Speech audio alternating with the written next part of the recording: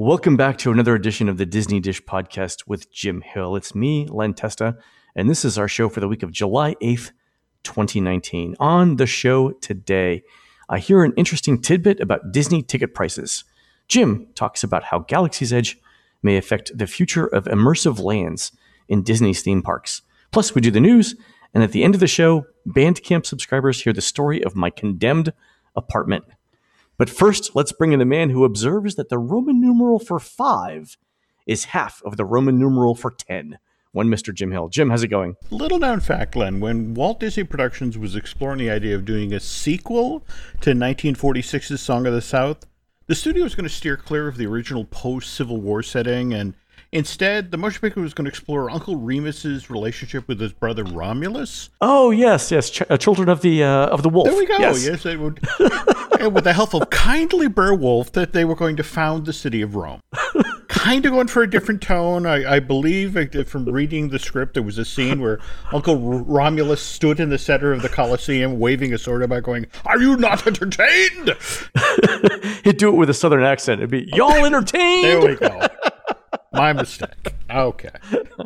I think a southern take on this would be super, super entertaining. There you go. All right, Jim, let's do a quick shout out to subscribers over at disneydish.bandcamp.com. Thanks to new subscribers Megan O, and S, and Adrian A, and the longtime subscribers Paul V, Bayona, and Matt M.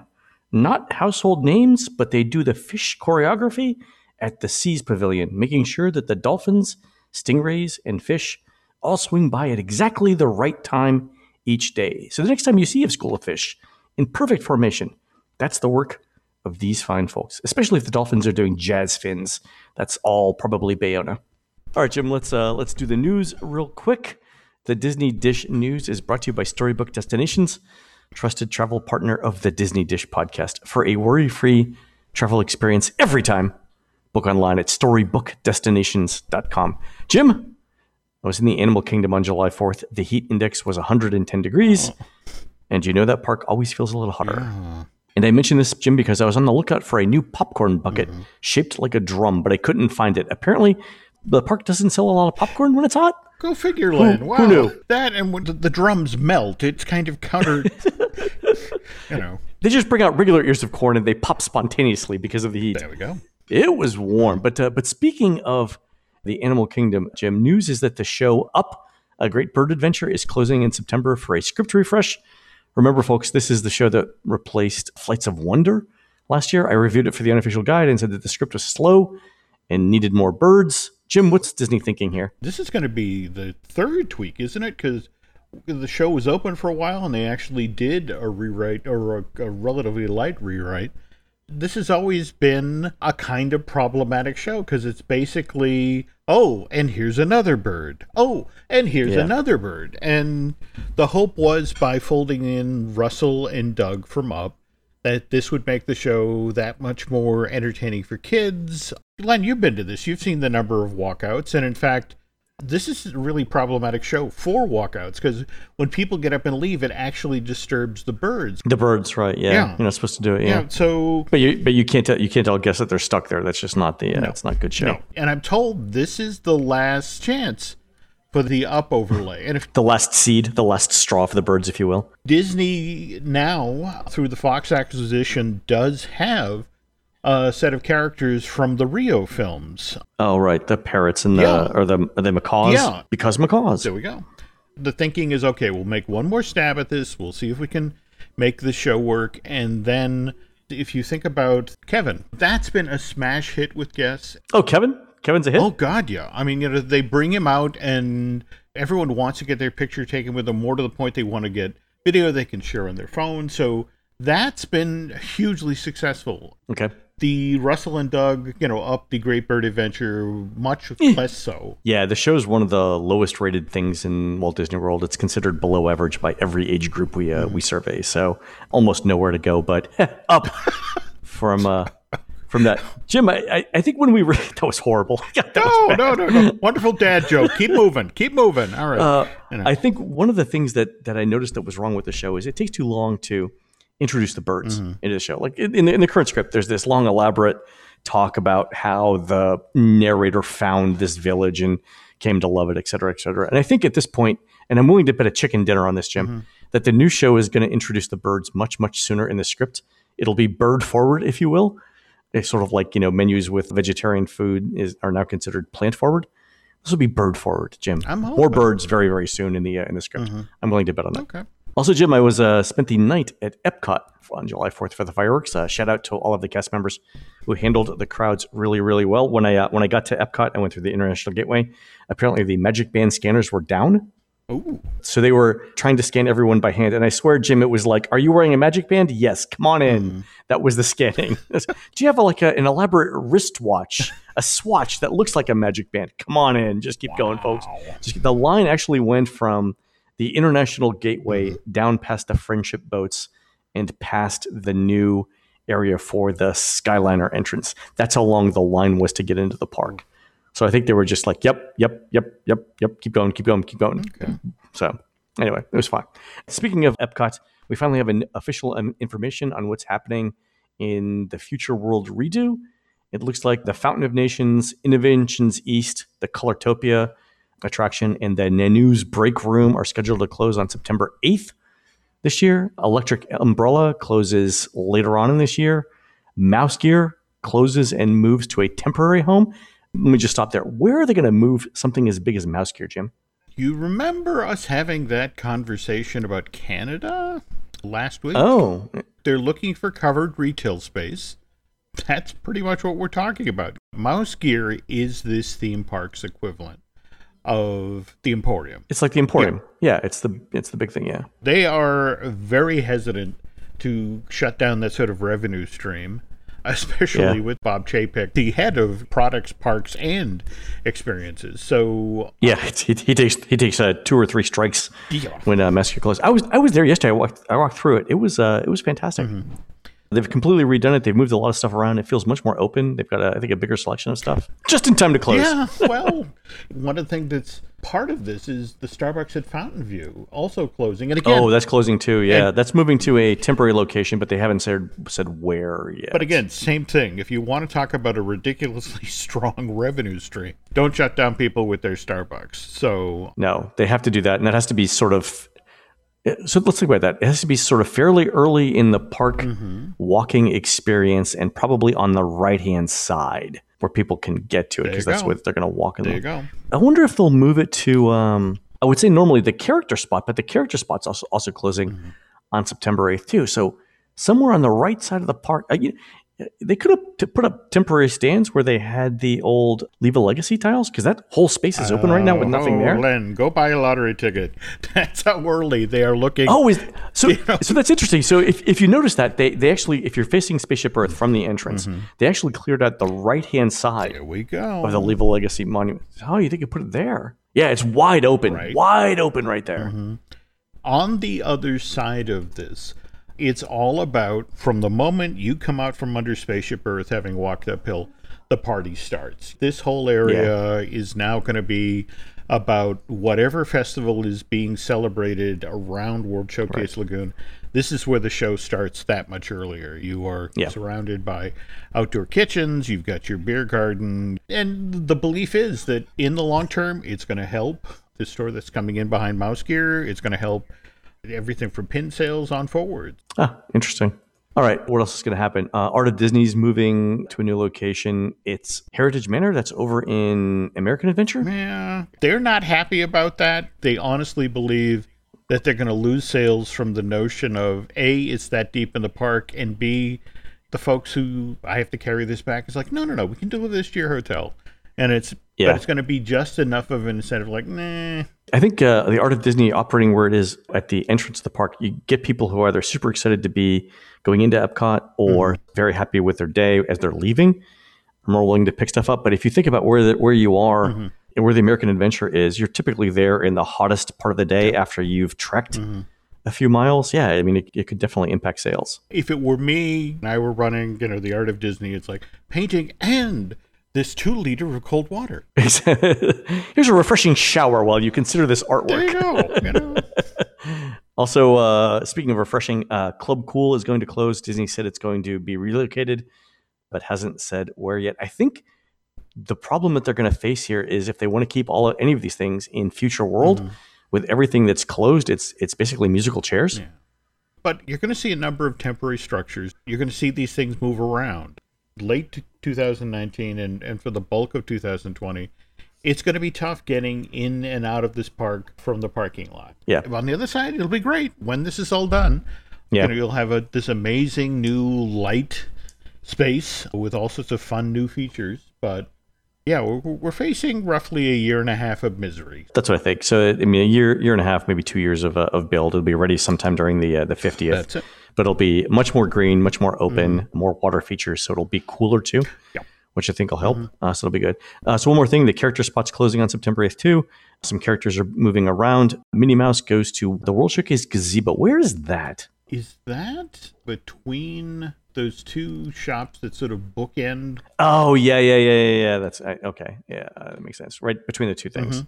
And then Daisy Duck moves to the American Adventure, making Goofy to Imagination. So the Imagination Pavilion needs a draw. That'll be good. Joy and Baymax, TBD. So we'll see what happens. It could go to Japan. Yeah. Although Japan has so much construction going on. Whatever moves people around the lagoon, they'll do. So exactly. Get into the back of the park. So that's interesting. So we'll keep an eye out on that and provide updates as we know them. But yeah, a big round of musical chairs coming up in Future World. All right, Jim, one more thing. So my statistician, Steve Bloom, did an interesting analysis last week about Disney ticket prices. And I was mentioning it to a friend of mine who, let's say, is in the ticket business and leave it at that. And Steve's analysis looked at how much the ticket prices are going up by month with the latest round of price increases. So it looks like, for example, I'll just pick a month here at random. For May of 2019, the average ticket price was just under $122. May of next year, it's a little bit over $125, which is a $3.74 increase, or 3.1%. And if you look at the other months, they range in changes from a decrease of 0.5% in April to that increase of 3.1% in May. Most of the months change by around 2.2%, which is basically inflation. But it's really interesting because like September, the prices only went up 1%, whereas in October, they went up 2.5%, and in August, they went up 2.5%. So it looks like what Disney's trying to say here is don't come in August, don't come in October, come in September instead. If you think about Disney's stated intention of using ticket prices to try and level out attendance, the months where the prices are rising the least are April, September, and November. And the months where prices are increasing the most are May, June, August, and October. And those seem to be the traditionally busier months too. So again, Disney looks to be sending a signal saying, don't go during these months and go during these months. But the other interesting thing was I was talking about this with my friend who knows a lot of things about Disney tickets. And what they said was that not with this last price increase, but with the one before that, the big one, Disney thinks they finally sort of hit the right balance of supply and demand around ticket prices and visitation. So they think that they've spread out people through their calendar as much as they could. And then this last price increase was basically just an inflation adjustment. And not coincidentally, the 2.2% average price increase on this last one is basically what U.S. inflation's been over the last year. So that kind of makes sense. Okay. That sort of incremental cost increase really enough to sort of divert people to other months? Well, remember, not this one, but the one before that was the big one. That's the one where Disney said, okay, with this price increase, we think we've got everything done. Okay. Because that was, remember, some of those price increases were 7 or 8%. Okay. It's this one that was basically inflation with maybe slight nudges in certain months. Okay. All right. But that's interesting. So, the Disney thinks now that they've basically hit the right sort of balance throughout the year. That's good to know. The other thing that Steve noticed was that in 2019, there were 5 price categories for ticket prices, 109, 117, 125, 139, and 159. In 2020, there are 7 ticket price categories. So the same 109, there's a new $112 price level, and there are 5 dates on that in 2020. There's 121, there's 128, 135, and then the same 139, 159. So in the middle part of the year, or the middle part of the attendance patterns, Disney's added, looks like 2 new price tiers. And they changed the 125 to 128. Wow. Okay. I'm just fascinated when it's a place like Walt Disney World where it's like the typical family is you have to buy the plane tickets, you have to buy the hotel package, and Yeah. this sort of thing. I really question it. Is this enough to, let's avoid October, let's go November. Just talking about how I've been walking around in, late June and July. It's remarkably, I'm not going to say slow, but the crowds are definitely moderated. On Sunday, I was in Epcot. And again, with the heat index, it was literally 110 degrees. It was warm. But I was there, 3 o'clock in the afternoon when World Showcase should be relatively busy. And it was dead. I mean, there were points where you could stand in Japan and look left and right and count the number of people that you saw. Wow. It felt really good. The interesting thing was when we walked to Future World, Laurel and I walked to Future World, and Spaceship Earth's posted wait time was 45 minutes. But again, you could count the number of people in line, and maybe there were 40 or 50. So I'm like, let's get in line and time this. And the actual wait time was 7 minutes because we didn't have a fast pass for it. So that was not, the posted wait time wasn't very accurate, but crowds were pretty good. Yesterday, of course, 4th of July, super packed everywhere. But I think overall, summer crowds are definitely lower than they've been. And speaking of summer crowds, James, let's talk about Disneyland for a second. Yeah. So this is going to be your main topic after our commercial break. But let me just highlight this by saying this. Since Galaxy's Edge is opened, we've noticed some low attendance. So we measured Disneyland attendance on a 1 to 10 scale, 1 being the lowest attended day, 10 being the busiest. Since Galaxy's Edge is opened, Disneyland has been a 1 crowd level for 19 of those days. No day has been higher than a 3 until the 4th of July. To put that in perspective, in all of 2018, there were 15 days rated 1. We've already seen 19 in the last month. So Disneyland has had over a year's worth of lowest attendance days in the last month since Star Wars Galaxy's Edge opened. And DCA is similar. DCA has had 18 days rated 1 since Galaxy's Edge had opened. No day higher than a 3 except for the 4th of July. Jim, after we do our commercial break, you're going to come in and talk about how this is affecting the future of immersive lands in Disney's theme parks. Yeah, though, have you seen the national ad that Disney has bought for Galaxy's Edge, the one with the... No, I haven't. It's a mother, father, little girl, and they're standing in front of the Millennium Falcon, and the little girl says, I've been waiting my whole life to do this. And then the next thing you see is the father and the daughter, and they're both in the pilot position, and the dad sort of smiles at the little girl, and she's the one who punches it, and they go to light speed. But it was Alice that actually noticed that in the image of the small print that literally said, subject to capacity, access to park, attractions, and experiences may be restricted due to capacity. So there's still this drumbeat of, if you want to go, it's still, you got to be ready. We may have to hold you back. Yeah. I think they only used the virtual queue boarding system 1 day, right? Yeah. And they may have used it on the 4th of July too, but they only used it that first day. And then after that, it was you walk up and go into the land, from what I understand. Yeah, they're still having the access issues with Olga's Cantina and, of course, Savvy's Salvage and all that. But yeah, I know they'll eventually sort this out, but there is a certain number of people at Disney who are very stressed right about now, because this was not what this summer was supposed to look like, especially in Anaheim. All right, so let's talk more about that and the implications for it right after our commercial break. We'll be right back, folks. All right, Jim, we were talking before the break about how attendance at Galaxy's Edge might affect the future of immersive lands in Disney's theme parks. Why don't you take us through that? Okay, let's start with today. The Today show got posted on July 8th, and that's actually the 10th anniversary of the groundbreaking of Cars Land out in California. When Disney initially announced they were going to be redoing DCA, that was on October 17, 2007. So by the time they got around to breaking ground on Cars Land, that was a year and 9 months, Len. It took that long for that part of it to go forward. And then from the time they broke ground to the time that the very first guest could come through the door was 2 years and 11 months. So 3 years, 11 months, so 4.5 years. Yeah. Basically, get it all done. Okay. You got to remember, this is a working theme park. You got to work around that. And you did have a number of attractions open in between that. We had Midway Mania open June 2008. World of Color debuts out in Paradise Bay, June of 2010. And we even had the Little Mermaid ride open in June of 2011. But again, you're right. 4 years and 8 months to be exact from announcement to finish of the project. Now, let's pivot to New Fantasyland. Gets announced in September of 2009 at the D23 Expo. 11-acre addition to Fantasyland at the park. They don't get started with construction till April 2010. That's when it... 6 months later? Yeah. Or 7 months later. Yeah. Okay. So that's when they get that crane in there and move the 120-ton tree from Pooh's Thoughtful Spot across the way.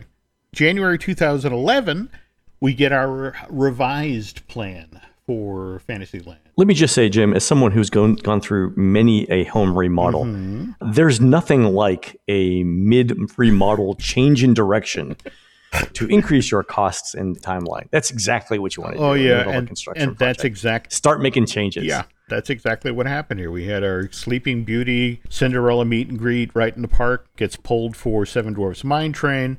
And as a direct result, now New Fantasyland has to open in 4 different phases. June of 2012, we get Storybook Circus. That was the least rethemed of the areas, right? Basically, the attractions that existed there still existed. Okay, so you recovered the couch. Okay, I mean... Meet the old boss. There we go. Meet the new boss, same as the old boss. Okay. Yeah. Meet the new elephant, same as the old elephant. All right. Okay.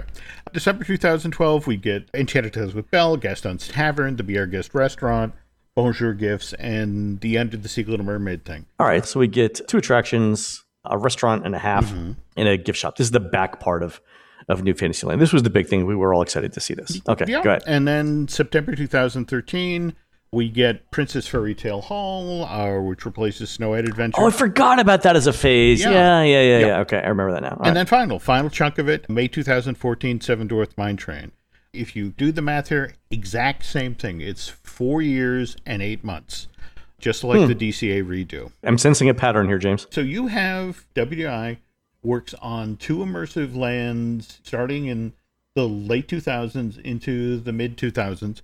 September of 2011, we get the news that Disney has acquired the theme park rights to Avatar. So it's like, okay, you've learned all of these lessons from doing these 2 earlier immersive lands.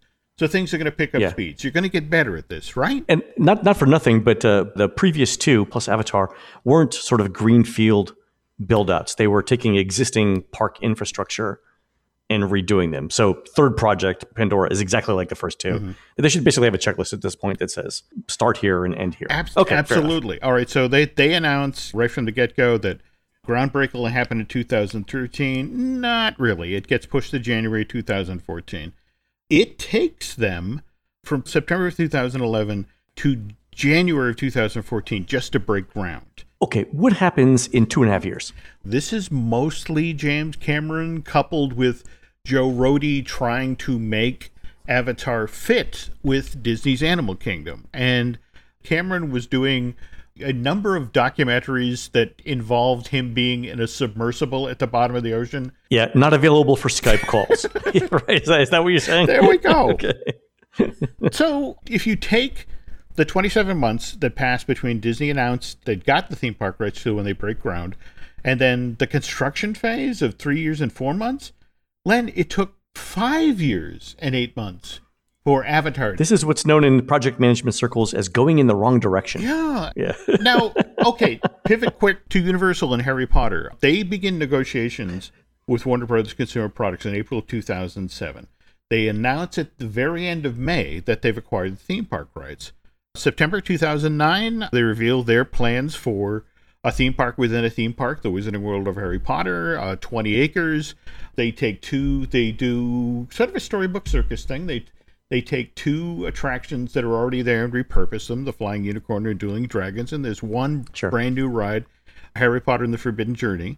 But that thing soft opens May 2010 and is open to the public by June 18, 2010. Okay, so 3 years from announcement to soft open, or 3 years and a month to official open. Yeah. Now, contrast this with Disney announcing in October of 2012 that for $4 billion, they're getting Lucasfilm. It's not until April of 2016, 3 years and 6 months, Len, that they finally break ground on Star Wars Land. I mean, to be fair, Jim, they acquire the Star Wars franchise, and it takes them a while to figure out, do people really want rides based on this franchise? What does one do with? I mean, what do you? Do we use it? Do we not use it? Who knows? Disney has had Star Tours operating in at least one of its parks since January of 1987.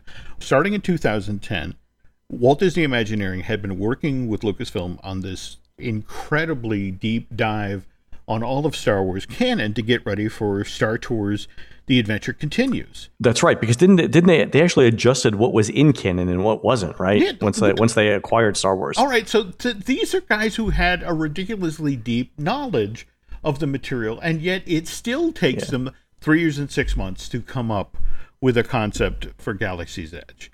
That's a year and 3 months longer than it took the Imagineers to come up with the concept for Pandora, the World of Avatar. So again, Len, fair enough. Each time it's getting longer. Each time it's getting more involved, which is making Bob Chapek crazy. Yeah, I would say, wait, if they ever decide on Lord of the Rings, it'll be literally as long as the Lord of the Rings took to produce the movies. Oh God, yeah. 15 years. Yeah. Remember, Bob Chapek comes out of consumer products. So this is a guy who understands that, for example, when you're bringing a toy to market, the one that's based on an upcoming Disney film, it's like, that's a years-long project. You have to meet with the animators, and who in turn have to hand off model sheets to designers, and then you have to actually design the toy, and then you have to send it overseas Factories to be built. Overseas, And then, of course, you literally have to put it on the slow boat from China back to the States before it hits their shelves. So he understands that these things take time.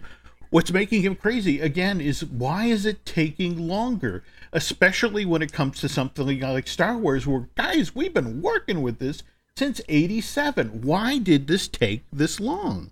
And why is it that Universal can do this so much faster and for less money? I mean, Chapek's like, they closed Jaws the Ride on January 2nd, 2012.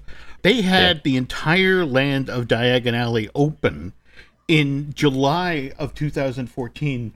That's 2.5 years, Len. And I think it was, $350 million?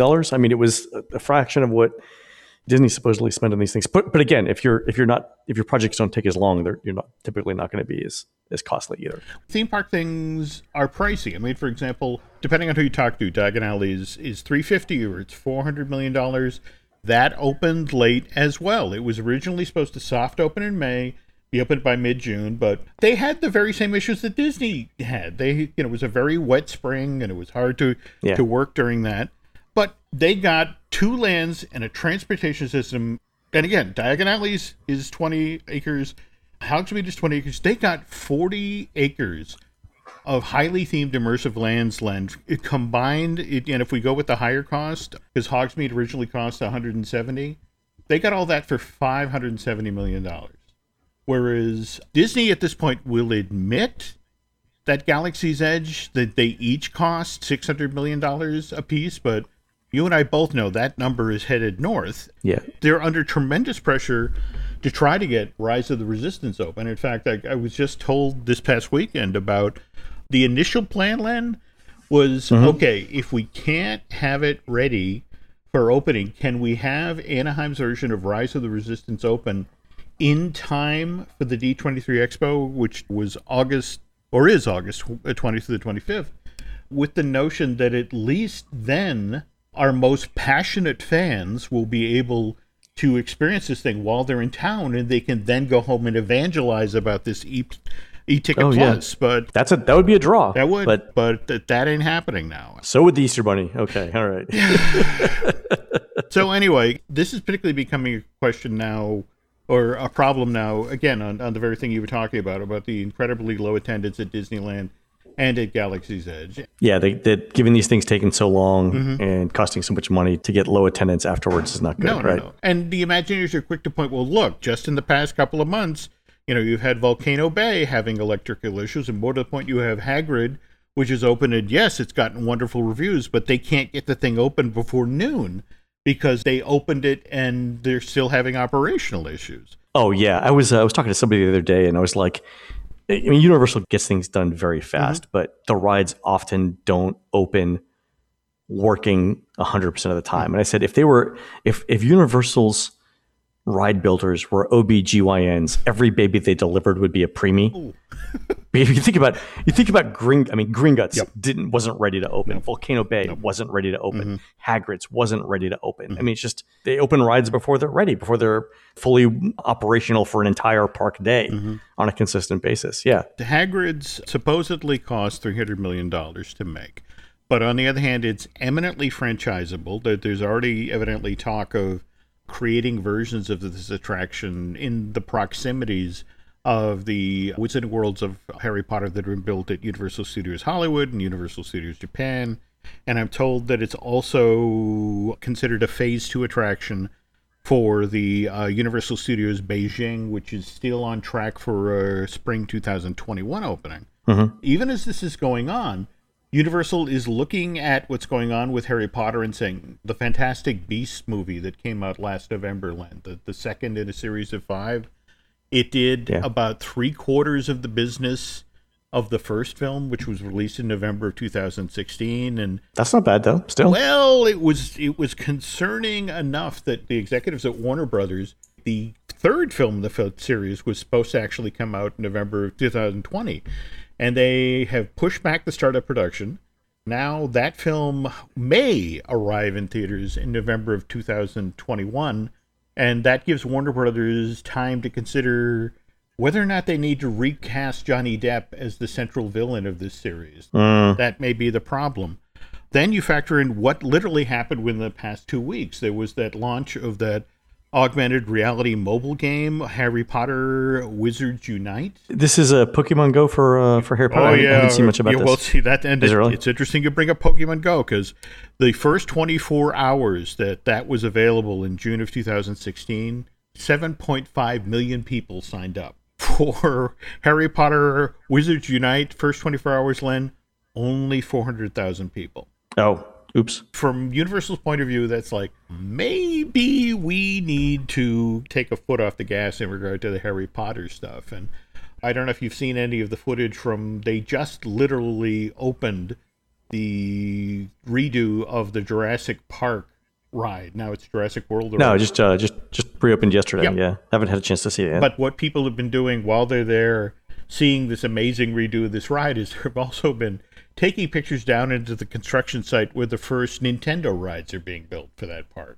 Ooh. Yeah, and on Disney's side of the fence, there's a lot of interesting second guessing now. That there's now, for example, Smuggler's Run. One of the points that people get particularly frustrated at Imagineering is we were told to base this ride on the can't-miss hit movie Solo, A Star Wars Story. Right. Yeah. And that's the thing, that's you'd already committed to this ride system. You already committed to this experience, and you're looking over your shoulder at that, what happened with that film.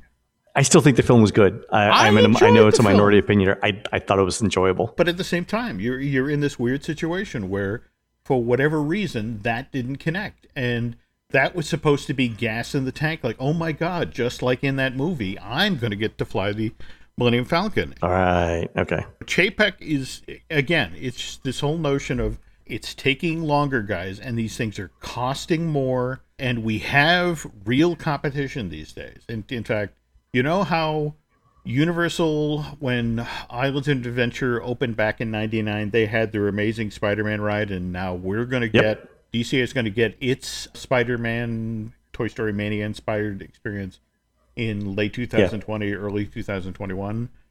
We have this Fox deal, $71.4 billion that the company wants to start making money back on, and that means walking these things back out into the parks. And I'm almost hesitant to put this out here, but remember, Universal opened its Simpsons ride in May of 2008. Was it that long ago? Yeah. Yes, it was. That's it. Yeah. The Florida one opened, and then Fast Food Avenue opened like 3 years later, and then we get the whole Simpsons development in Hollywood. But there have now been conversations about, should we be doing something with the Simpsons in the Disney theme parks? And if so, where? Do you think that's timely? I mean, do you think that kids understand the Simpsons? It's not really anything about timely, Len. There is just right now this tremendous pressure from the top of the company to the effect of, again, we're 74.1 or 71.4 in the hole in regard to Fox. And we got to start getting this money back. And one of the ways we're going to get that money back is to bring these characters into parks. It would be unusual to see Bart Simpson in a Disney theme park. There's a juxtaposition there that I can't wrap my head around. But on the other hand, remember, this is Disney Parks and Resorts is an international operation. Oh, right. Yeah. Okay. So Jim, somewhere this summer, there's a Walt Disney Imagineering intern who's just been asked this question: how do you say "eat my shorts" in Cantonese? Well, I just want to remind people that when you go to Hong Kong Disneyland in October at their Halloween event, they actually do horror-themed mazes, universal level horror-themed mazes behind Main Street. For the Simpsons Halloween specials, that would be amazing. So, just okay. All right. I take back what I said. If they did it as a Halloween, if they did Treehouse of Horror, Treehouse of Horror, episode 45, whatever, that would probably be magical. Yeah, I can see that. So from the top down in Imagineering, it's, everyone agrees that Star Wars Galaxy's Edge is beautiful, amazingly themed, a wonderful setting, but it's just this whole notion of it cost us this much and this long to get here, and can't we do better? Makes sense. All right, Jim, thanks for that update. All right, for Bandcamp subscribers, stay tuned for the story of me and my condemned apartment. For everyone else, that's going to do it for the Disney Dish show today. On next week's show, I'll talk about my stay at the new Gran Destino Tower at Coronado Springs. Also, we sent a Kylo Ren cupcake to a food testing lab to see how many calories are in one, and we'll talk all about that next week. In the meantime, for more of us, head on over to the disneydish.bandcamp.com site, where you'll find exclusive shows never before heard on iTunes. We are produced fabulously by Aaron Adams, who's my odds-on favorite at next week's Raspberry Pi eating competition at the Northwest Raspberry Festival in Linden, Washington. Don't forget to go into iTunes and rate our show and tell us what you'd like to hear next. For Jim, this is Len. We will see you on the next show.